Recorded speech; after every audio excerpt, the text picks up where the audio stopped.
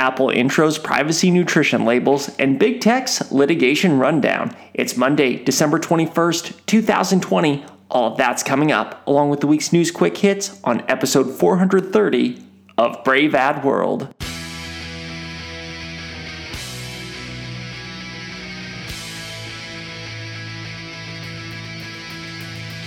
New consumers, new media, new strategies. This is Brave Ad World. Hey everybody, welcome to episode 430 of Brave Ad World, the official podcast of braveadworld.com, which combines actionable insights with some of the latest headlines in social media and digital marketing news.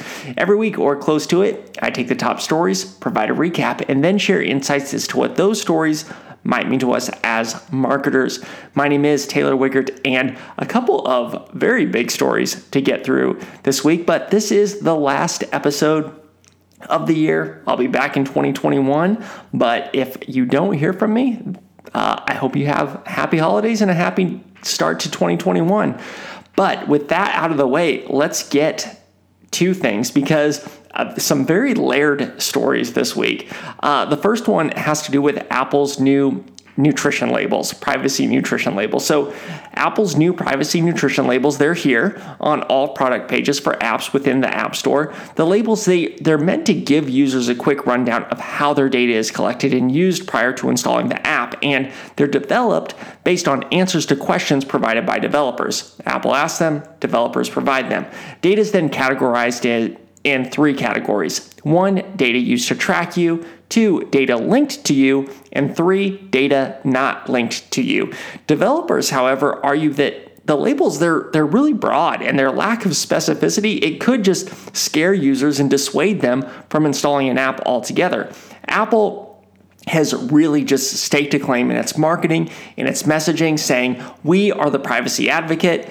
And the thing is, though, like them staking this claim and them putting out these nutrition labels, it's really kind of put a spotlight on Apple to a degree, because the fact that Apple pre-installs apps on user devices, it's kind of at odds with what Apple's trying to accomplish with the nutrition labels. It's trying to inform users and then give users the option of whether or not to download the app. So Apple's kind of being called out for not being as transparent as it's forcing developers to be, and that raises some antitrust concerns around the App Store that are already front and center. If Apple can force competitors or different products to provide such transparency, Apple probably should too. Well, Apple says that it's going to put labels on its apps on pages for its products, but questions remain on what that's really going to do. Users have these apps already installed. Will they have a reason to go and learn what information is being shared?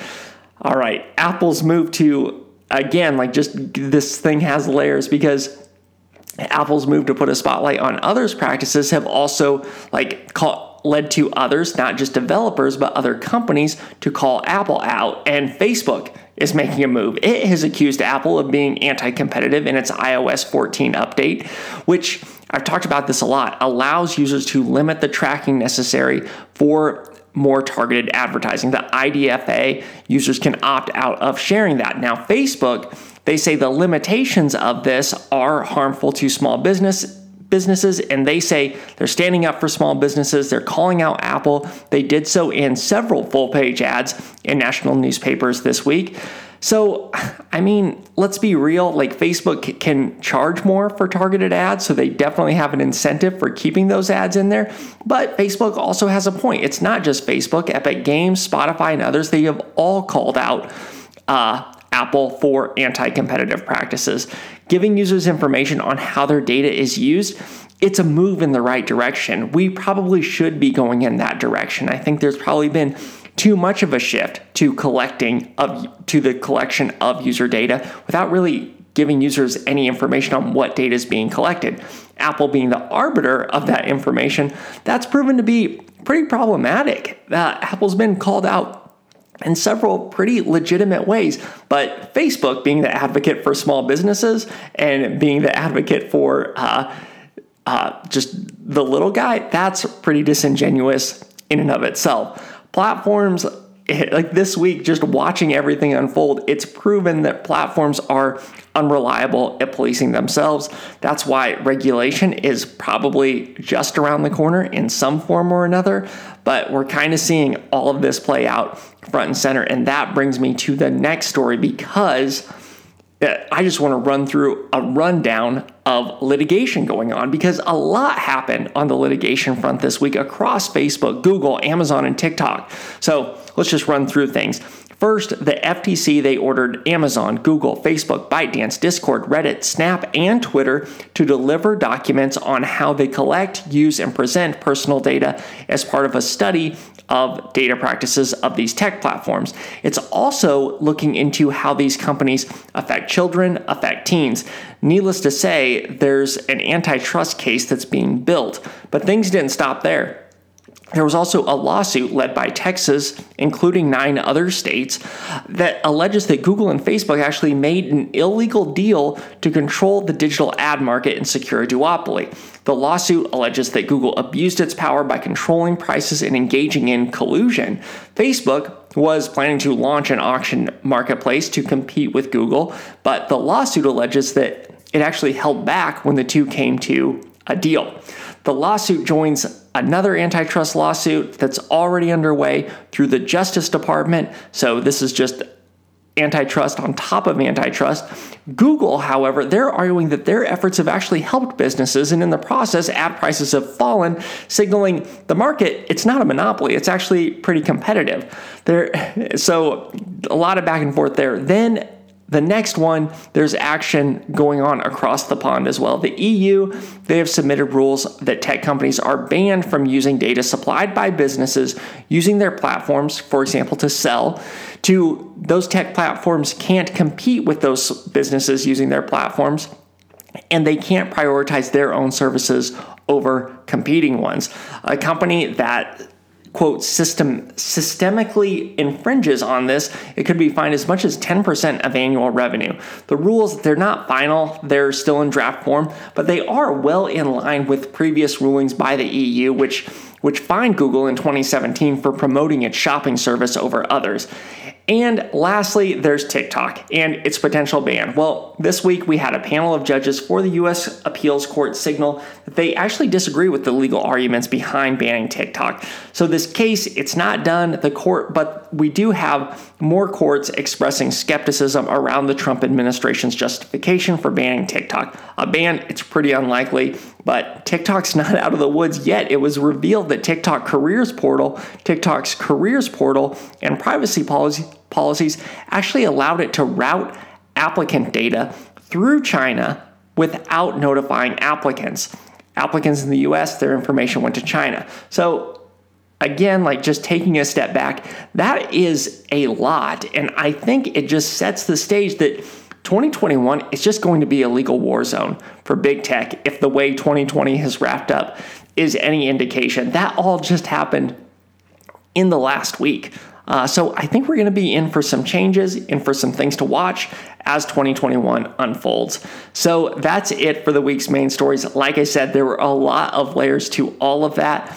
It's difficult to follow, but there's a ton going on. Now I'm going to get into the news quick hits, where I'm going to hit other stories that happened this week at a high level that I didn't discuss earlier. So Reddit has acquired Dubsmash, a short-form social video platform that lets users easily edit and post content. The move, it's meant to help Reddit catch up in its video editing capabilities as platforms like TikTok continue to take hold.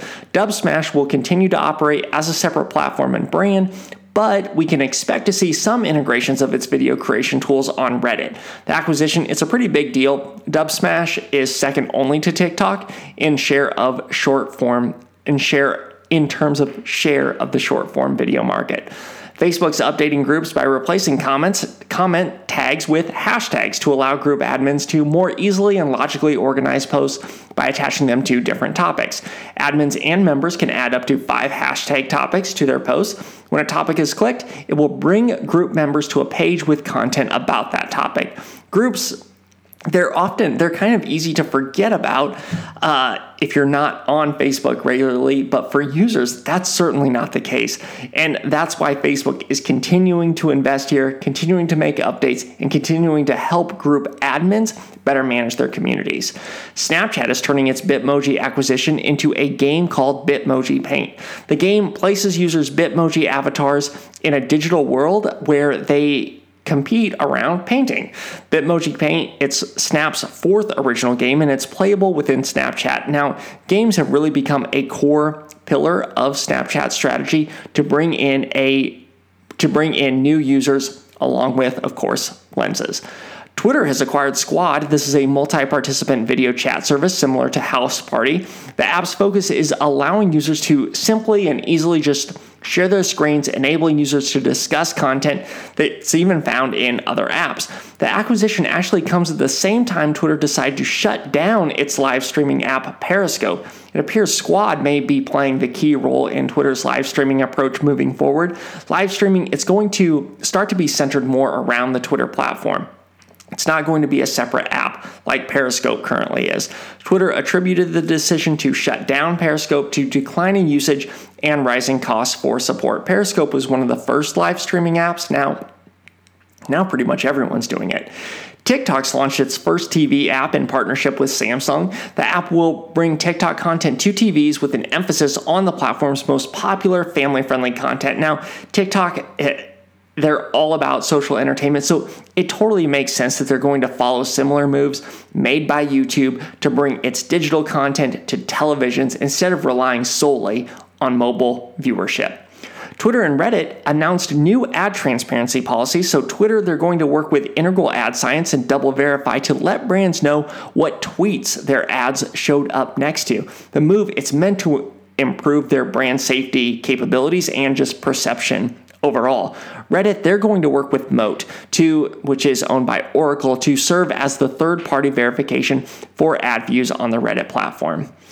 Never one to shy away from copying others.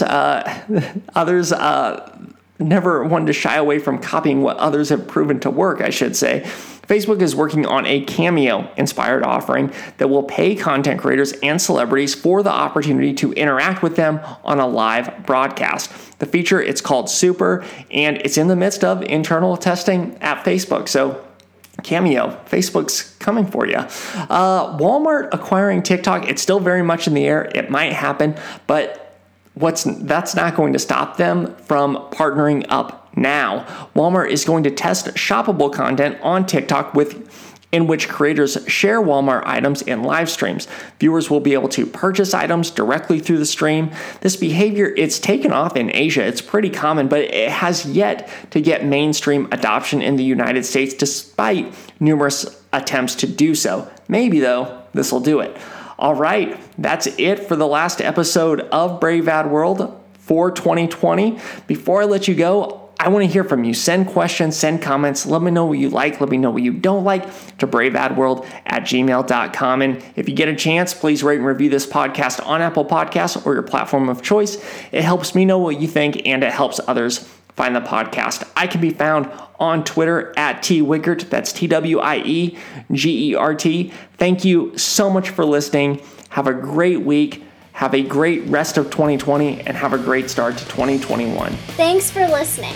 For more, check out braveadworld.com.